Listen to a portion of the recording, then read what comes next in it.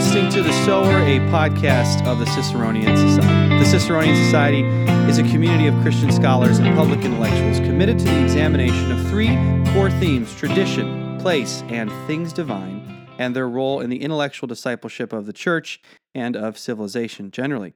To learn more about us, our events, the podcast, our journal, Pietas, to sign up for our newsletter, and to make your tax-deductible gift, please go to ciceroniansociety.org. That's Ciceroniansociety.org. I'm Josh Bowman, Vice President of the Ciceronian Society, and before introducing our guests, please join me in a brief prayer. In the name of the Father, the Son, and the Holy Spirit, we pray. O Lord, that you would bless our conversation, and that all we say and do would bring glory and honor to you. Amen.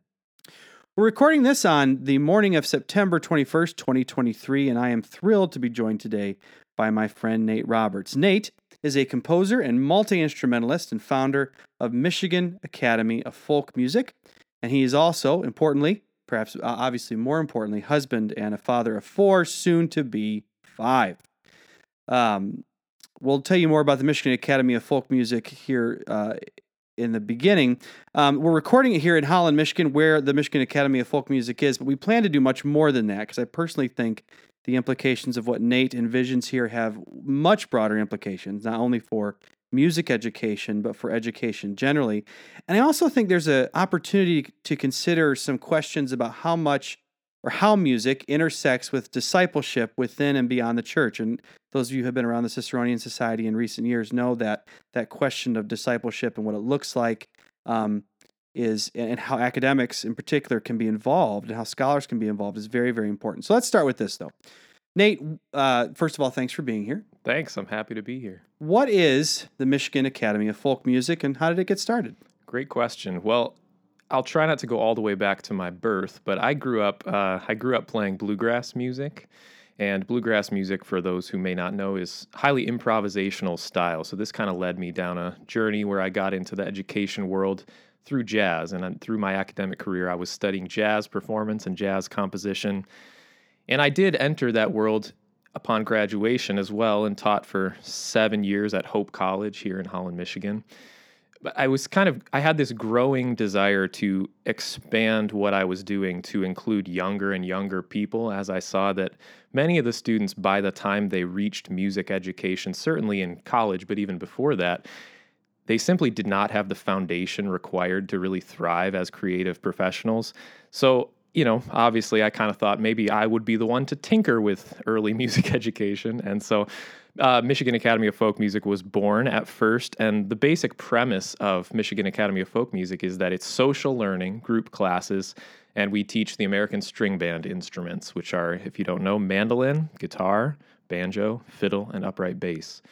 And so everything is done generally in groups, and yeah, that's kind of the main thing. The primary focus for us right now is that we offer a youth program that happens during the school day, which means the majority of our students are homeschooled.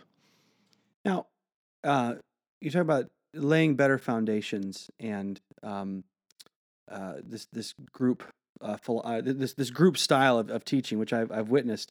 What's behind that? We don't have to get into the nitty gritty of pedagogy, but I think you're onto something there. Is that what's kind of the guiding philosophy behind that group lesson, and what's been the fruit of that? Yeah. Thanks for asking. So I could obviously get into the weeds on musical technique and pedagogy and things like that, and the benefits for music making in a group, specifically for musical formation. But a couple of the things that I've been mulling and trying to refine as essentially principles and not methods.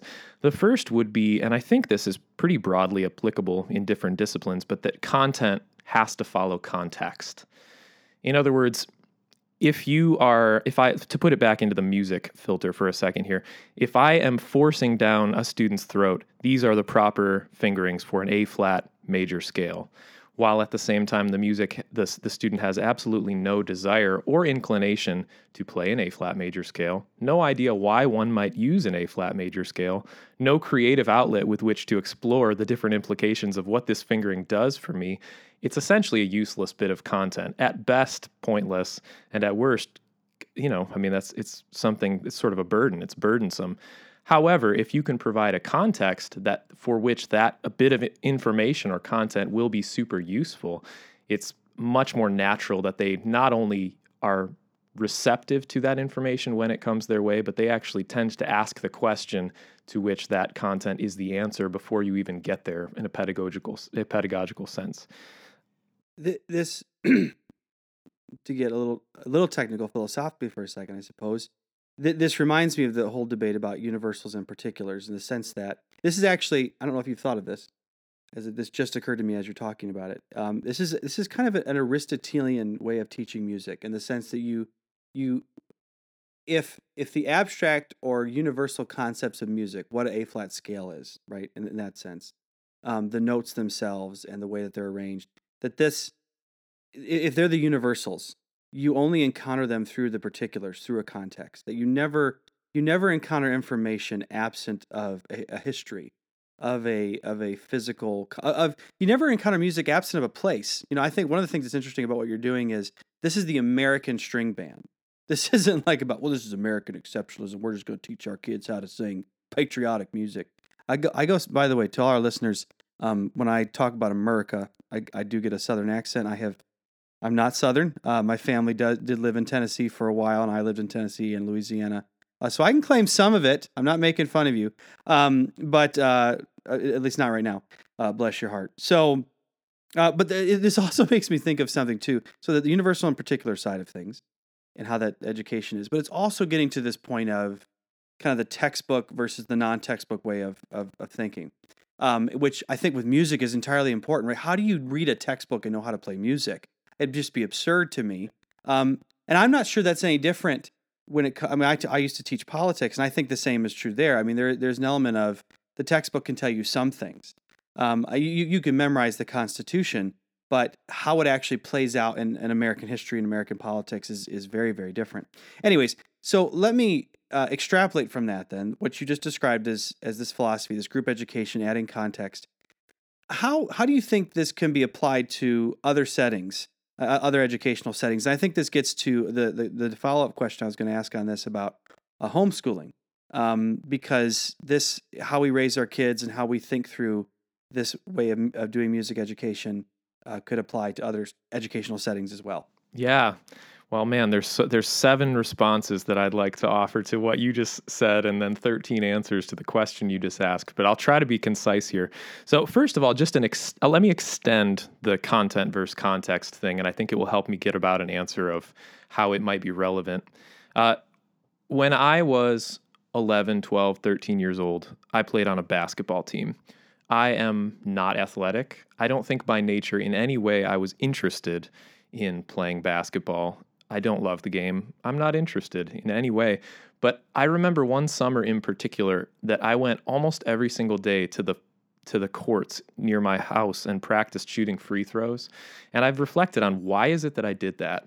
Well, for one, that was the meeting place between my friends and I. So I had a bunch of friends on the basketball team, and that was where we socialized. That was the idiom in which our relationship grew. So I think sometimes about the way that music education is done typically in the Western education system now, the sort of industrialized public education government complex model, which is you sit in a closed room with an old man who tells you how to play, and then you go home by yourself and you sit and you practice, and then maybe you come and you sit quietly in a chair until the conductor tells you it's your turn to come in, and maybe someday you may have an opportunity to do something creative, but that's certainly not inherent to the system of education. The system of education provides you the opportunity to play incorrectly and be punished, or play correctly and be ignored.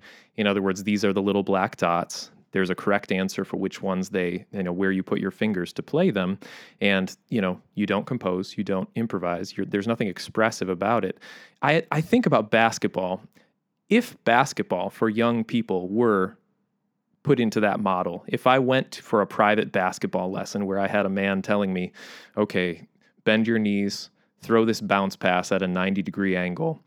If you work really hard over the course of years, maybe someday you'll be able to join a team. And if you continue on that road, maybe someday you'll play a game.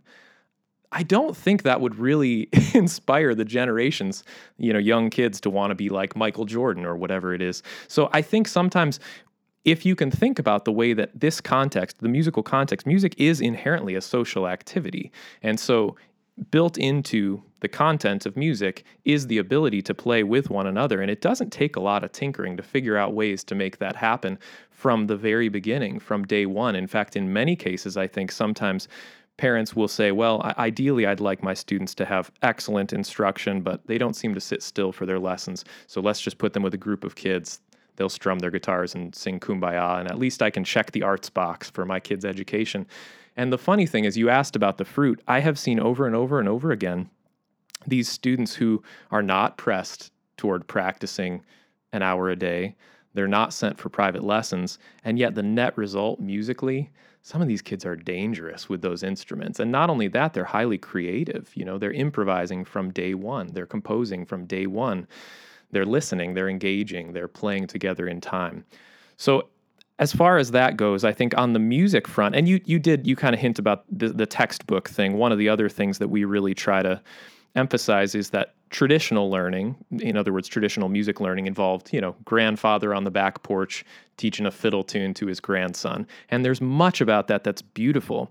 One of the problems with that is generally there were technical issues that, the students would plateau. They didn't have access to the greatest music education.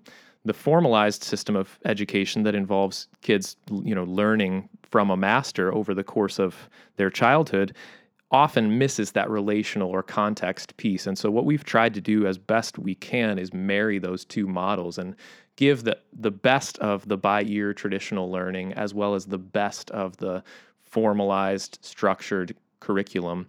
So in terms of the fruit that I've seen here, well, I think I kind of said this many times to students that when we try to emphasize the musical growth of the students at the expense of relationship, we're sort of putting the cart before the horse. And what I've seen many times is that when you emphasize building a community of young people who love music, modeling and educating them on how to best love music, how to love what's true and good and beautiful, and not putting so many eggs in the basket of technical mastery, it seems that you get the relationship. You get the fruit of the relationship because you put that first. You get the community. And it just so happens that more often than not, my experience has been you actually get the technical mastery as well, and often in much greater quantities and with much more fewer frowns and more smiles.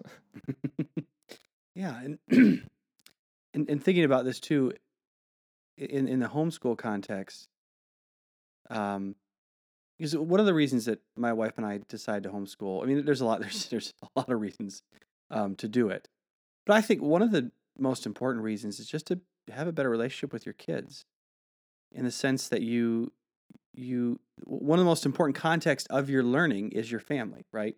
And so I think, when they learn math and history and science, that it's not just a text. They're giving context to those things as well.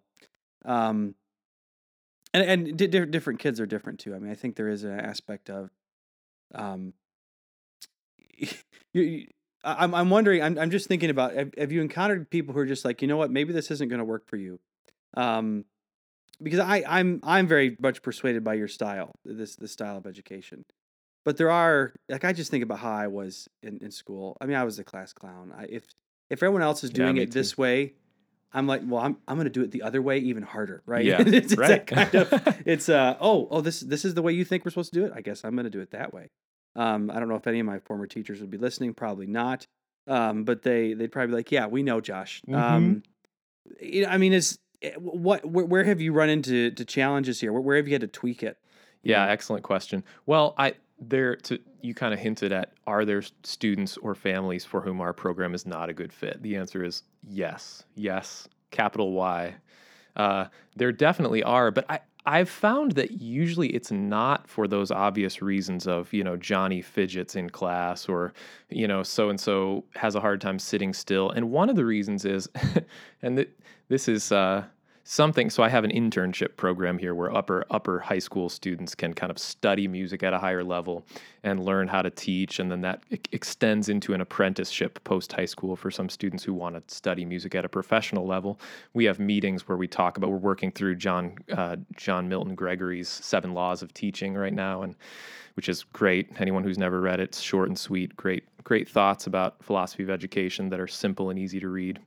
But one of the things that we've been talking about lately is to what extent having a high threshold for chaos can be beneficial. Now, by nature, I have a tendency to be a disciplinarian with my children, and just generally, I prefer silence, I prefer order, and I think that's good. I mean, I think that should be the expectation. Having an authoritative posture, I think, is, especially in 2023, is really important, where authority is so often thrown under the bus as being inherently oppressive or something. Having said that, when you have 9 children in a Banjo 1 class and they're all handed banjos, your goal is not silence.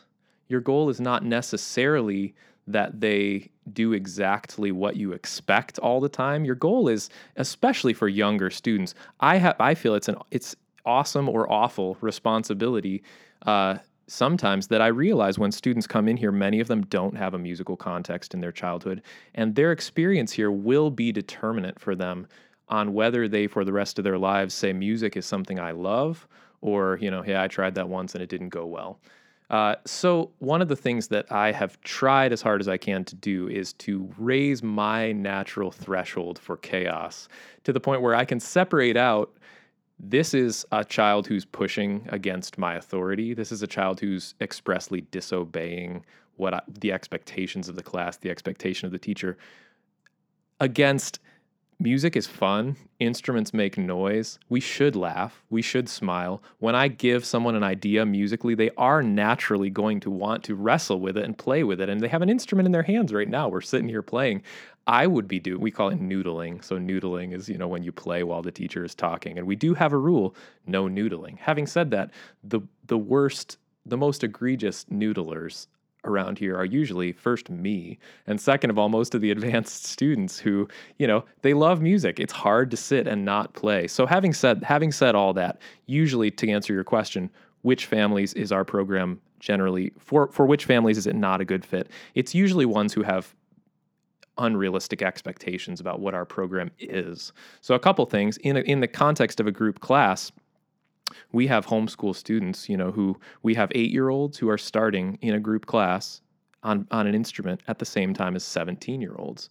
That happens from time to time. We have kids who are starting on guitar who've never played an instrument, whose families don't sing, they don't dance, they don't read nursery rhymes, they have no inherent pitch, they have no inherent rhythm, in the same class as someone who may be new to guitar, but who's been done 4 years of children's choir and 7 years of piano. And so one of the number one things is finding a way within the curriculum itself to have enough variability that we can, at the same time, in the same place, wrestle with the same musical content, but give variability so that more advanced students can be challenged alongside simpler student, and folk music. Folk music is a great thing for that, because bluegrass music in particular, old time music, Irish music, a lot of folk music, it's simple. The structures are simple, but because it's improvisational, there is spaciousness enough for people to play the same tunes at the same tempo in the same room and be challenged at various levels. So that's one. And I think the other thing that we do get a lot is students who were fed up with the expectations of practice, for example, hey, I signed my child up for Suzuki violin, and the teachers wanted me to listen to music with them, and they wanted me to get them to practice. So again, to go back to the Kumbaya strumming, we have lots of parents who sign their kids up because they know music is important, because their curriculum said so or their friends said so, and they know that this is technically going to check that box, but they hope it won't require anything of them.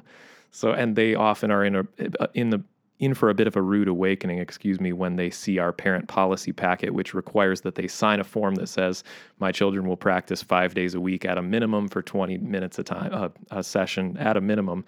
And that's just the nature of, there really isn't any reason to do anything at all if it's not worth doing heartily as unto the Lord. So. Yeah. So we, just in full disclosure, my son is in one of Nate's classes, learning guitar. We have signed this disclosure. I mean, the parent thing, and we've done it. Just want you to know. Although about 30 minutes a day, I'm not. I don't like Nate for about It's 30 a minutes lot. a day. I'm It's a just lot. kidding. I mean, at the same time, like I have, I've tried to do some of the things with him. Just uh, I have a musical background as well, but I never really learned guitar. I tried it several times, and it just I did not have the discipline. I probably would today, but I don't know. I also I have seen the fruit of this. I mean, I think my son enjoys the social aspect of it. One of the stupidest things people say about homeschoolers is they're not socialized, which is astonishing. I'm just going to say it. It's an ignorant thing to say. As if homeschoolers keep their kids in cages when we go home. Please don't talk to other humans. No, we never did. Actually, my kids, I think, have been more social since we pulled them out of public school than they were when they were in it. Which is so encouraging, and I think that's part of it. But also, it helps them want to go. It also there's also an aspect of this too, and I think this is true as he's going to get older, especially for teenagers. You don't want to let your friends down.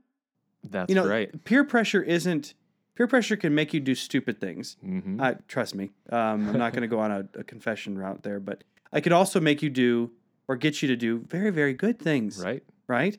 It's not all bad, and I think especially in this context, it's a good thing. Right. I also want to say something completely unrelated, because you referred to noodling as like fiddling with your guitar, but for the other rednecks who are listening to this, you know that noodling is when you fish with your arm in a river and you stick it under a log and try and get a catfish to bite it, and you pull it out. Yeah, that's actually also one of our rules. We don't allow that during class either. Not noodling version 1 or 2, both verboten. I'm going to walk in with a catfish next time my son has a lesson. Can I say, I want to say one thing about the homeschool thing, because this is, so Josh mentioned I have 4, soon to be 5 children, and we do homeschool our children, but my daughter, who's our eldest, is just in 2nd grade. So we're pretty early on in the journey. And one of the things in terms of the most inspiring sort of side fruit of this program for me has been, we have this year, I think, 104 students registered, which is it's incredible. It's a huge number of almost all homeschooled. And one of the most amazing things is simply to see the fruit of 18-year-olds, 14-year-olds, 11-year-olds, 7-year-olds, how they are raised, parenting styles. And so many of our families they homeschool, for religious reasons, let's say. And many of them, not all, but many of them have very rigorous expectations and rigorous ways of doing discipleship within their families. And so it's been amazing for me as a parent to just watch the fruit in the lives of these students and the way they conduct themselves, the discipline that they have, the way that they relate to other students. And yeah, I'll be honest, I went to public school. I grew up with sort of an expectation. I knew a few homeschool kids, and they meant well, but they were, I don't know. I just had certain expectations of what homeschooling, it was not something I would have considered as a young man before I had children, and the fruit of it in our lives has just been incredible. Not least of which the reason being that we do get to do education together as a family, and it does feel like something within our home when we're doing art studies or composer studies or reading books together, that it's not delegated off to some other professional who gets to enjoy that relationship of wonder and curiosity with my children. I get that relationship. I get the questions about, The Hobbit. I get the questions about, the Princess and Curdie or whatever it is. Hey, what does this mean? Or, or do you remember that part in such and such poem where whatever? That's something I get to share with my children, and it creates a unity among our family that's amazing. And so you can see the fruit of that over the course of a childhood. Many of these children are just unbelievable. And I get to see that, and I get to observe the parenting styles from a distance. So yeah, 3 cheers for homeschooling from my front. I want to conclude this part 1 of the podcast with a question about classical education, because we're talking a lot about homeschooling, which both Nate and I do. But for some parents, there's a lot of practical obstacles to doing that. And if you are in an area where I can't homeschool, and I can't necessarily afford the really fancy private school or something like that, classical education is an amazing alternative. It's not available to everybody, and there are some places where it is growing faster than others. There's only a few here in West Michigan where we're at. But classical education is exploding. I know a lot of our listeners are participating in it. You're teachers and faculty in that. You're doing an amazing job. And a lot of this is based on the foundation of classical education are the classical languages, right? Latin and Greek. And I see a lot of parallels between what you're doing and what they're doing, in the sense that learning a language, like learning a music, is like learning a music. Like learning music it requires context, right? You actually can't learn Latin and Greek out of a context, right? Because so much of it is personalized, right? You're learning Cicero's Latin, you're learning Augustine's Latin, you're learning Caesar's Latin, and it's interesting to me how there's overlap here. I wondered, have you had any students from that classical education background, or what are your thoughts on how the way you're doing this music education overlaps with this? Yeah, excellent question. A couple things about that. One is, homeschooling for us, for our family, is our kids are young. I love it. I don't know. People have asked me this, like, would you ever consider sending your children to a school if there were a school accessible to them that checked all the boxes? And to me, especially, I would say for my son in particular, for a young boy, I'm not sure that homeschool is the ideal for everyone. I think for some students it is. For other students, it is for a season. But I think, classical Christian schools, classical schools in general, I think it's a beautiful model, especially when done really well and really thoughtfully. And there's a lot of energy all over the country toward that type of thing. I haven't had much direct exposure towards students here who go to classical schools, but that is by nature of generally we do. Yeah, but there are a couple options. There are a couple schools in the area. But whether or not this system of learning is accessible or functional for that context, I would say, this is conjecture, but I would want to scream, yes, of course. It goes without saying. A couple things about that. One is, I have a friend and student who's an administrator at a Catholic classical school in Grand Rapids here, and she's been kind of exploring what should early childhood music education look like. And I think sometimes the problem is there just isn't really a method that's easily grab this, copy and paste it into our community. So it does take some creativity. Now, a lot of my philosophy of education comes from non-musical sources. For example, the curriculum we use for homeschooling is a Charlotte Mason-based curriculum, and she was a school teacher and taught and so a lot of her resources and curricula have been used for homeschooling, but almost all are relevant to group learning in schools. One of the methods I would want to commend to classical school administrators, teachers, is the Kodály method. So Kodály was Hungarian, I think, Romanian. Somebody's going to yell at me, I'm sure. But a composer who got really, really obsessed with the idea of teaching children throughout his country to be more musically literate through the method of singing primarily. And I think this is one of the main missing pieces, honestly, in the music literacy of American students in general. Even to put it literally into reading literacy, we're very competent as a body of young musicians at looking at little black dots and translating them into where does my finger go. But we miss the middle piece of this should actually mean something to us pre-instrument. And so to be able to read a piece of music and hear what it should sound like before you use your fingers as the referent, which tells you what it should sound like, that's called audiation. The ability to have audiation while you're reading music is almost entirely missing from musicians. So a singing-based curriculum for young students is so excellent for a number of reasons. One, logistically, you don't need for a small Christian school, a startup classical school, maybe in the first 10 years. It is a little daunting to say we're going to start an orchestra, which means we need instruction for all the orchestra instruments. We need access to all the orchestra instruments. We need a music library. We need a rehearsal space. Singing takes almost no space. It takes almost no expertise to start. It really takes a willingness. And so starting the process with a model like that is really helpful. And then one of the things we've been pushing here is that singing and dancing are the first instruments we were given at birth. That's where we should start. Parents ask me all the time, what instrument should I start my student on and at what age? And I always say at birth and with singing. And they don't usually like that answer very much, but that's my answer. And so after that, I would say folk instruments actually are a really great on-ramp into music for a number of reasons. One, they're cheaper. Two, the music is generally more simplistic, and there are a lot of easier ways to learn. It doesn't take a high level of expertise to start, but folk music is an amazing on-ramp to all styles of music. And so this is kind of our model here, is we start with basic American folk song and fiddle tunes.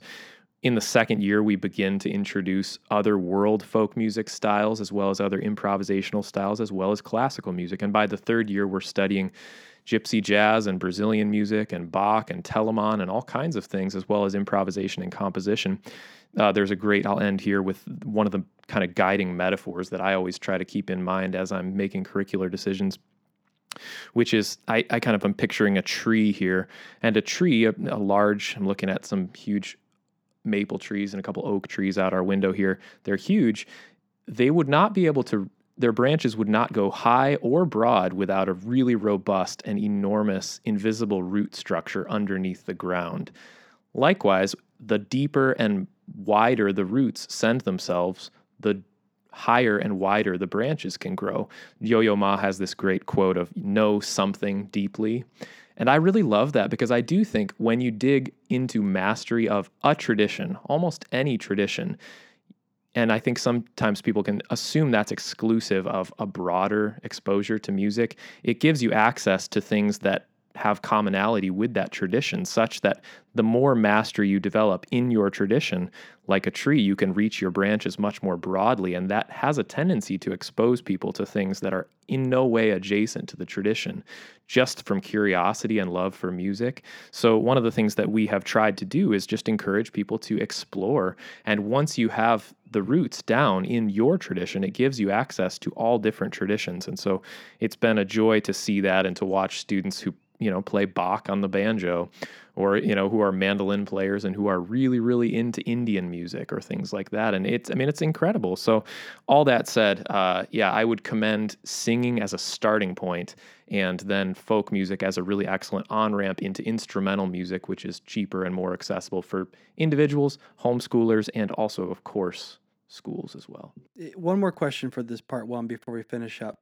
Why dancing? Why dancing? Excellent question. Well, can I back up one step further than that? Here is the way that musical discipleship and formation happens at a young age. And if you're doing any of these things, you don't even realize you're forming your children. Number one, hold your very small child to your chest and sing. Number two, put your very small child on your knee and read him or her Mother Goose, and bounce and read rhythmically. Number three, play clapping games. A sailor went to sea, this kind of thing. And beyond that, simply do the things that are inherent to human nature. So people dance. There are very few children I've ever seen or been around who don't dance. The question is, do you give them a way to continue dancing, or do you stifle that impulse? So singing gives us many musical foundational things. Again, I don't want to put the cart before the horse and say, from a utilitarian perspective, it's important to sing because intonational foundation or, pitch control or these type of things. No, it's important to sing because we are embodied humans made by our Creator with the impulse and honestly the imperative to sing in worship and otherwise. But dancing, I think, why dancing? From a sort of deconstructive utilitarian perspective, I could say dancing is the rhythmic foundation for music making. We feel the impulse to dance rhythmically. We do so. It gives us an expressive foundation. It gives us a rhythmic foundation. It also is an excellent social unifier and social glue. I think of little boys and little girls and 13-year-old and 14-year-old boys and girls learning how to cope with adolescence and deal with their intrigue of one another. The social element of social dancing, I think, is often missed because we don't do it anymore. But this is how we learned, I think, in so many traditions, the early American folk traditions, this is how young boys learned chivalry. How do I treat a young woman in a social dance? What is the appropriate way to receive respect and to give honor and to find boundaries and to enjoy one another in a way that, leads us toward a right expectation of how we should be socializing and how we should be intermingling. So there's a musical element, there's a social element, and I think at the end of the day, there's just the cultural unifier of this is what people have done to celebrate at the end of a long day across cultures, across regions, more or less forever until Netflix. And I'm not mean to diss Netflix. I mean, I love myself a good documentary, but we should be dancing because God made us to dance. Thank you. So this concludes part 1 of our interview with Nate Roberts, the founder of Michigan Academy of Folk Music. We're going to continue in part 2, which I encourage you to continue listening to. We're going to deal with some church music questions as well as music's relationship to formation and discipleship. And if you want to learn more about what Nate is doing, I just want to encourage you to go to www.myfolkmusic.com. I'm not sure why I spelled folk and not music, but myfolkmusic.com. And please continue to part 2.